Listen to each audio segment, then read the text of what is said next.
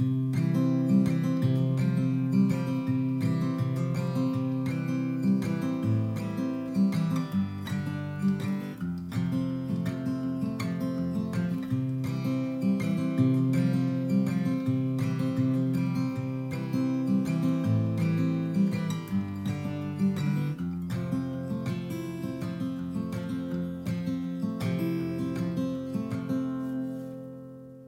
everyone, and welcome to Hear Here, my audiobook podcast.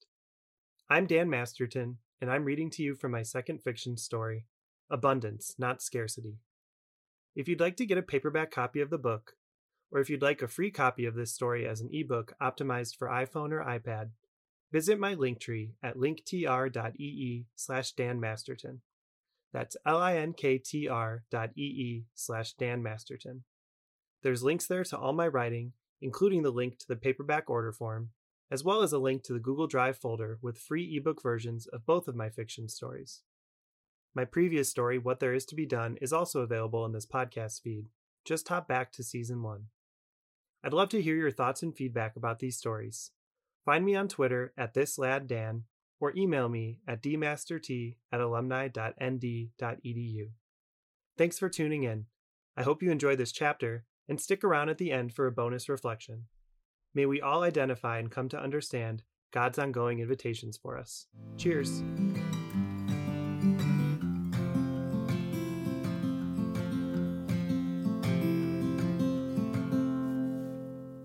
Once again on a Saturday morning, Noah found himself on the Cistercian campus.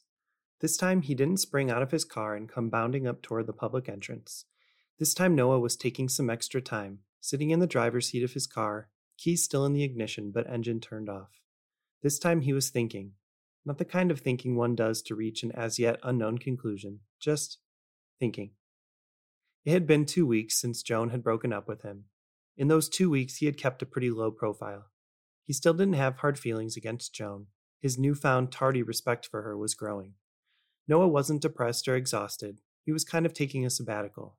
He was relaxing himself from what had been a very proactive stretch. For months and months, he'd been seeking prayer experiences, investing himself with great discipline into an increased quantity and quality of prayer, and sometimes pressing too hard to dare God to reveal himself. For now, for a moment, he was pulling back, not suspending his search or zeroing out his prayer, but peeling himself back to a more simple baseline. Almost an apostolic sort of liturgy of the hours, with just simple morning and evening moments. Noah had talked to his parents and told them about Joan. He was still hanging on to the deeper vocational stuff, though. Noah had texted with Joan a few days after the conversation, asking how she was doing. She felt sad about it but didn't have regrets or doubts, and sharing that he was feeling somewhat disappointed in himself, but finding understanding about it all. He then waited a week and asked if she'd like to get coffee. They settled on a Wednesday meeting, coffee rather than drinks, after work, before dinner. All in all, perhaps one of the least romantic contexts one could assemble. The conversation was cordial and respectful, and to Noah's delight, minimally awkward.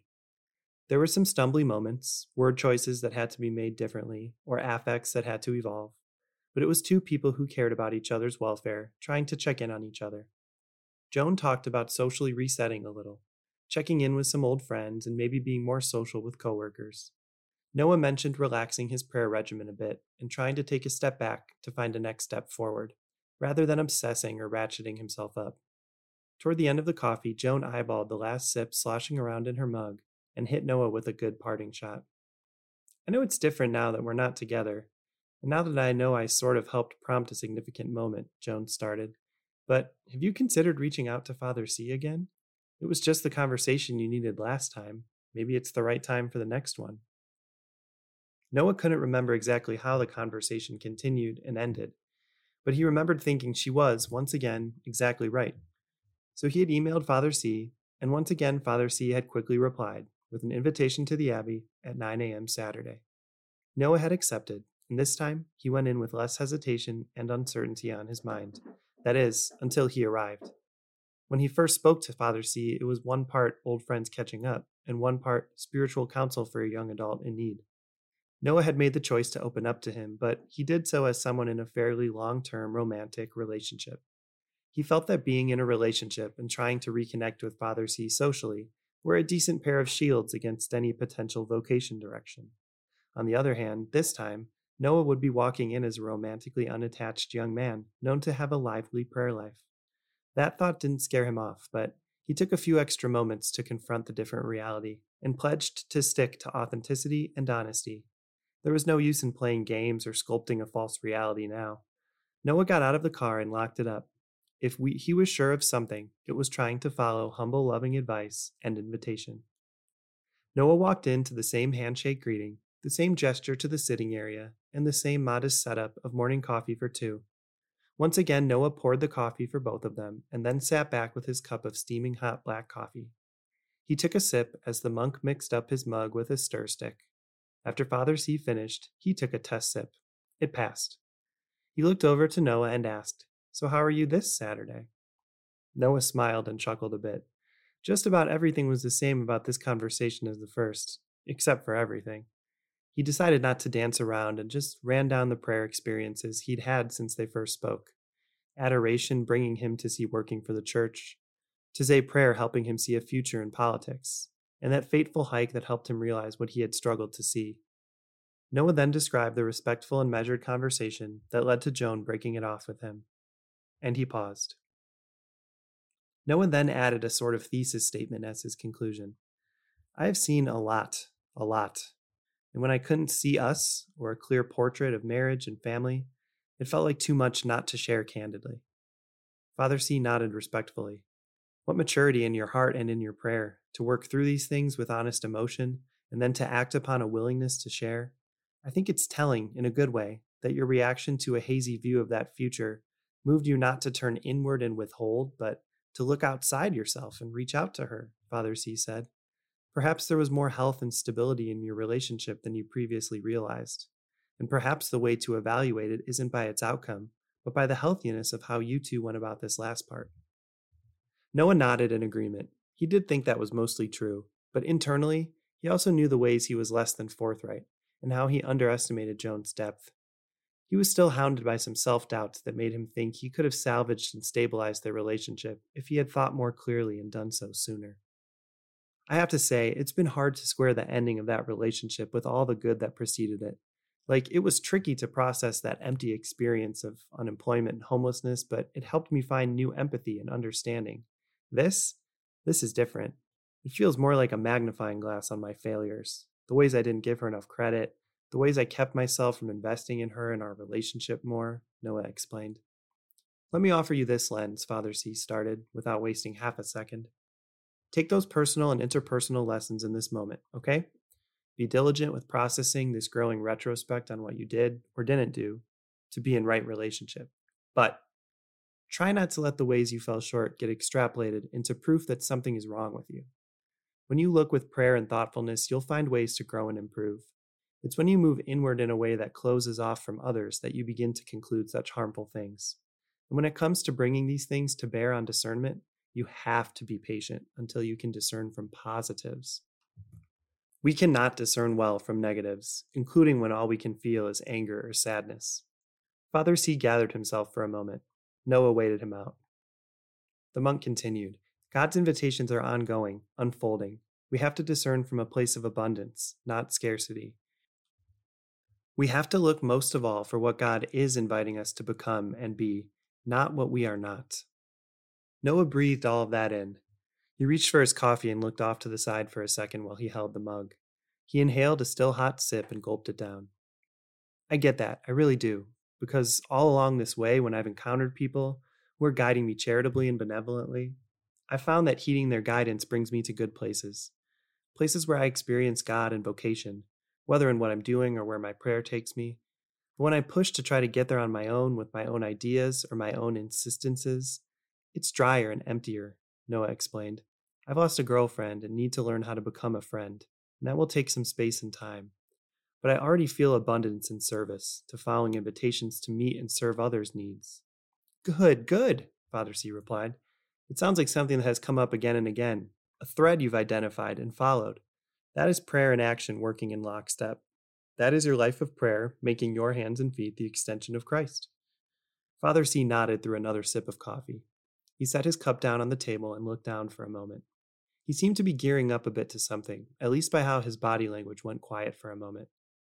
In all of this prayer and all of these experiences, do you find any new considerations of religious life? Father C asked plainly. Noah smiled. He chuckled nervously. He fidgeted in his seat a bit. He adjusted the sleeves of his shorts a bit as he settled back into a seated position. His eyebrows bounced a little as he started. No, I don't. Noah paused and held the dead air for a beat. He didn't want to change his answer, but he did want to reflect aloud further. I mean, no, not actively, but it is a parallel stream. My choices in my prayer have drawn me to service, to community life, to committed and routine prayer, to consider a career change. So some of it could be related to that. Noah was wondering and thinking out loud. I haven't seen myself suddenly wearing a religious habit or professing vows or anything. None of my experiences have been specifically about religious life.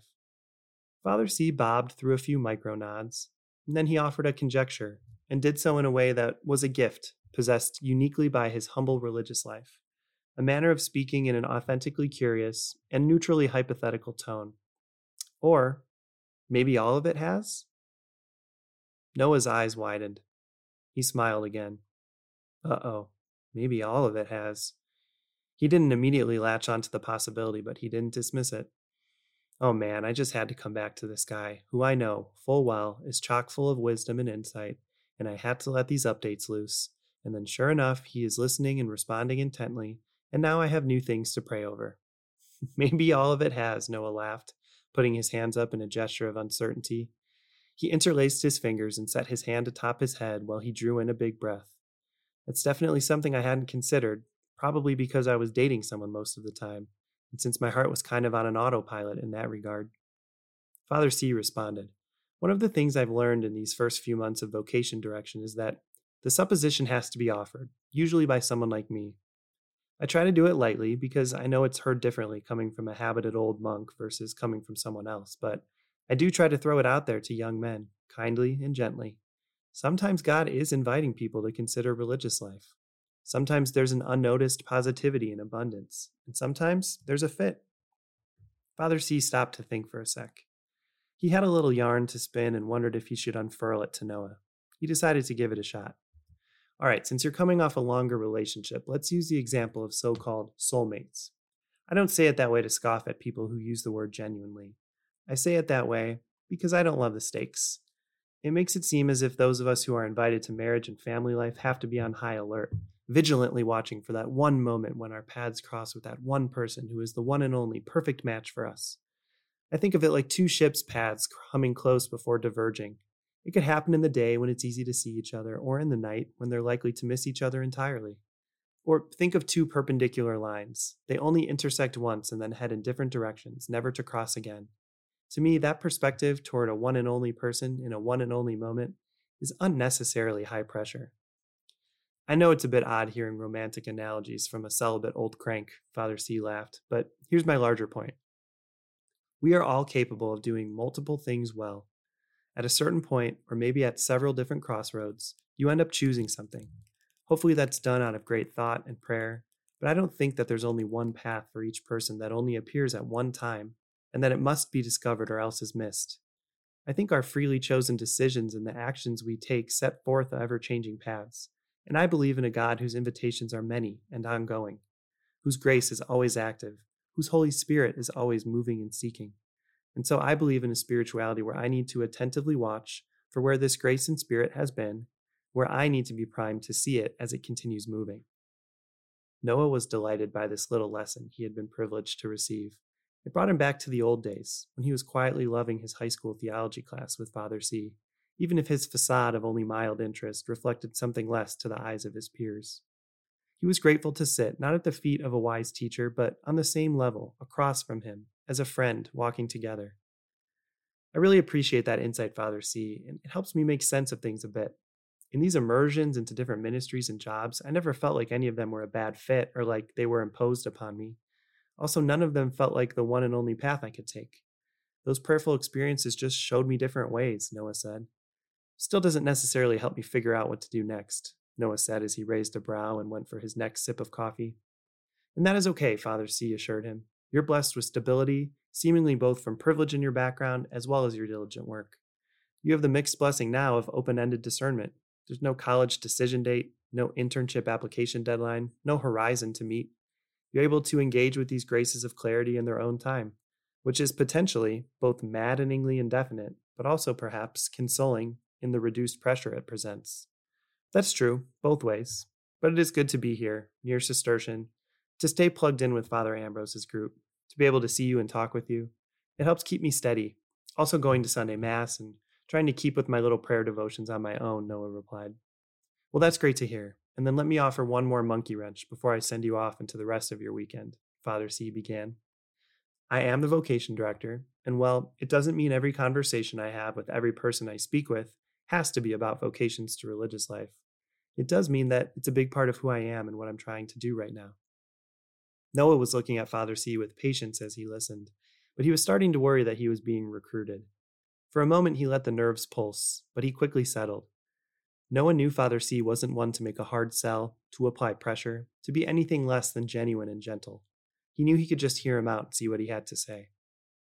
But here's my thing. I don't see my job as trying to headhunt. I'm not a corporate recruiter. I'm a monk.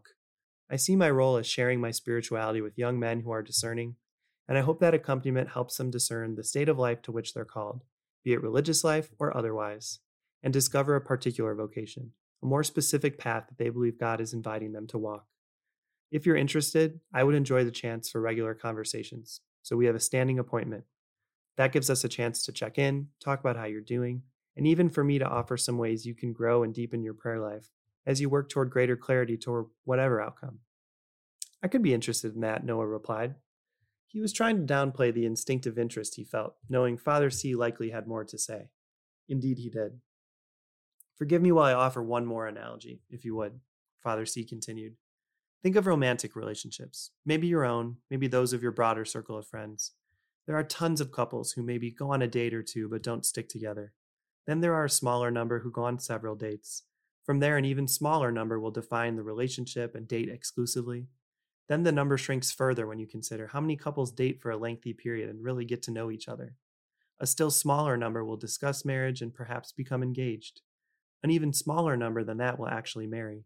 And a teeny tiny amount will remain married and be married for as long as they both shall live. I try to have this humility about spiritual counsel and vocational accompaniment. Some young men might have a chat or two with me. Some will commit to speaking regularly. Some might be receptive of considering religious life, maybe come stay at the Abbey for a short prospective visit. Some might consider applying for formation.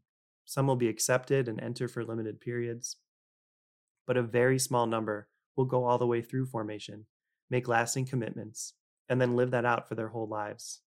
With that mindset, I'm trying to walk with folks in great humility, keeping this awareness in the front of my mind, Father C explained.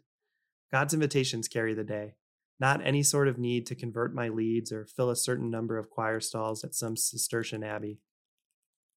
This all sounded good to Noah. The prospect of an earnest companion didn't make him feel pressured or pre-committed. On the contrary, it eased and calmed him. He didn't feel like the breadth of what he had found in prayer would ever be overwhelming if he knew he had someone reliable and dependable with whom to share it. On the same token, it did call to mind the ways he, knowingly or unintentionally, boxed out Joan before. Rather than sulk, he found it to be an opportunity to learn from this and embrace the offered help more quickly and happily. Well, Father C, I've come to appreciate Coffee at 9. How does the first Saturday of each month work for you? Noah asked. Father C laughed. You know where to find me, the monk joked, making light of his vow of stability to the monastery. Father C rose from his chair, and Noah mirrored him. Father C took a step toward him, shook his hand, and gave his shoulder a strong fraternal grasp of affirmation. To Noah, it felt like Father C was supercharging him to walk this path with fresh energy and grace.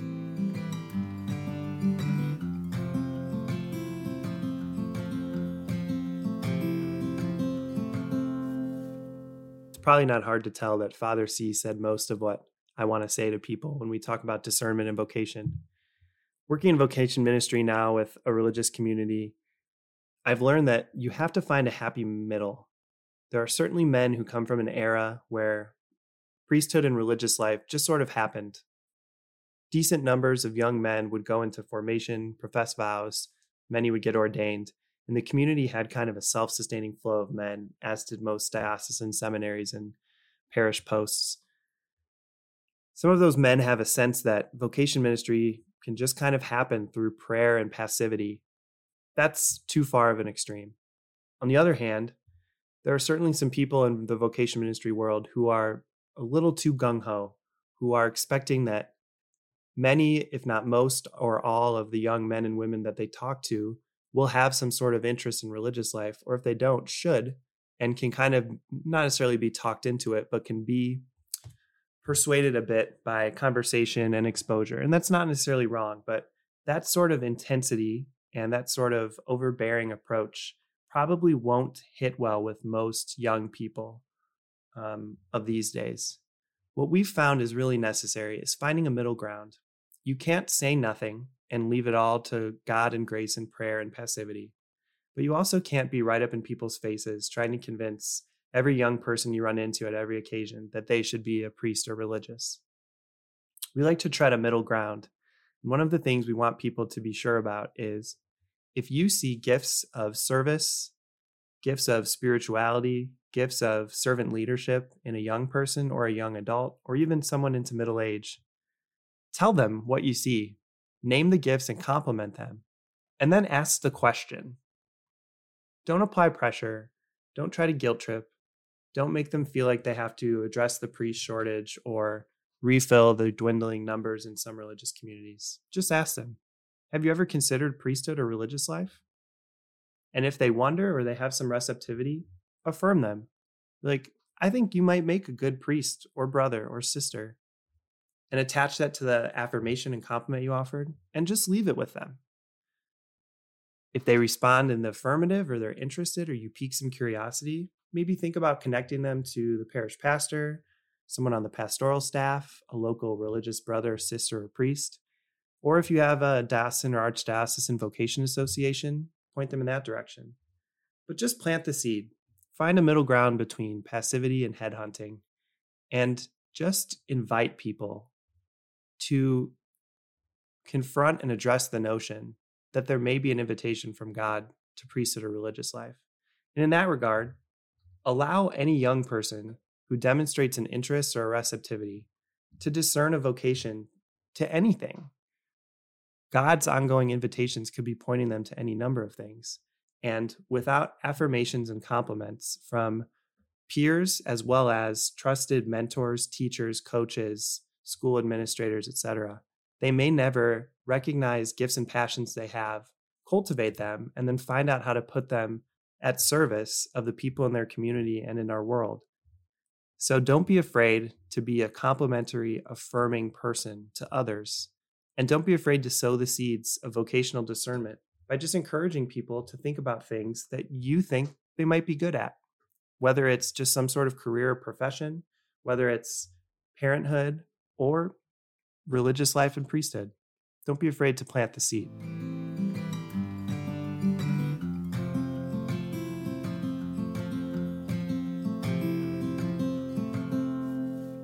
That's all for this episode. Remember, all the links for this book and my other writing is at my Linktree, linktr.ee/Dan Masterton. That's linktr.ee/Dan Masterton. Thanks for listening, and I hope your gifts and passions are meeting the needs of the people and world around you.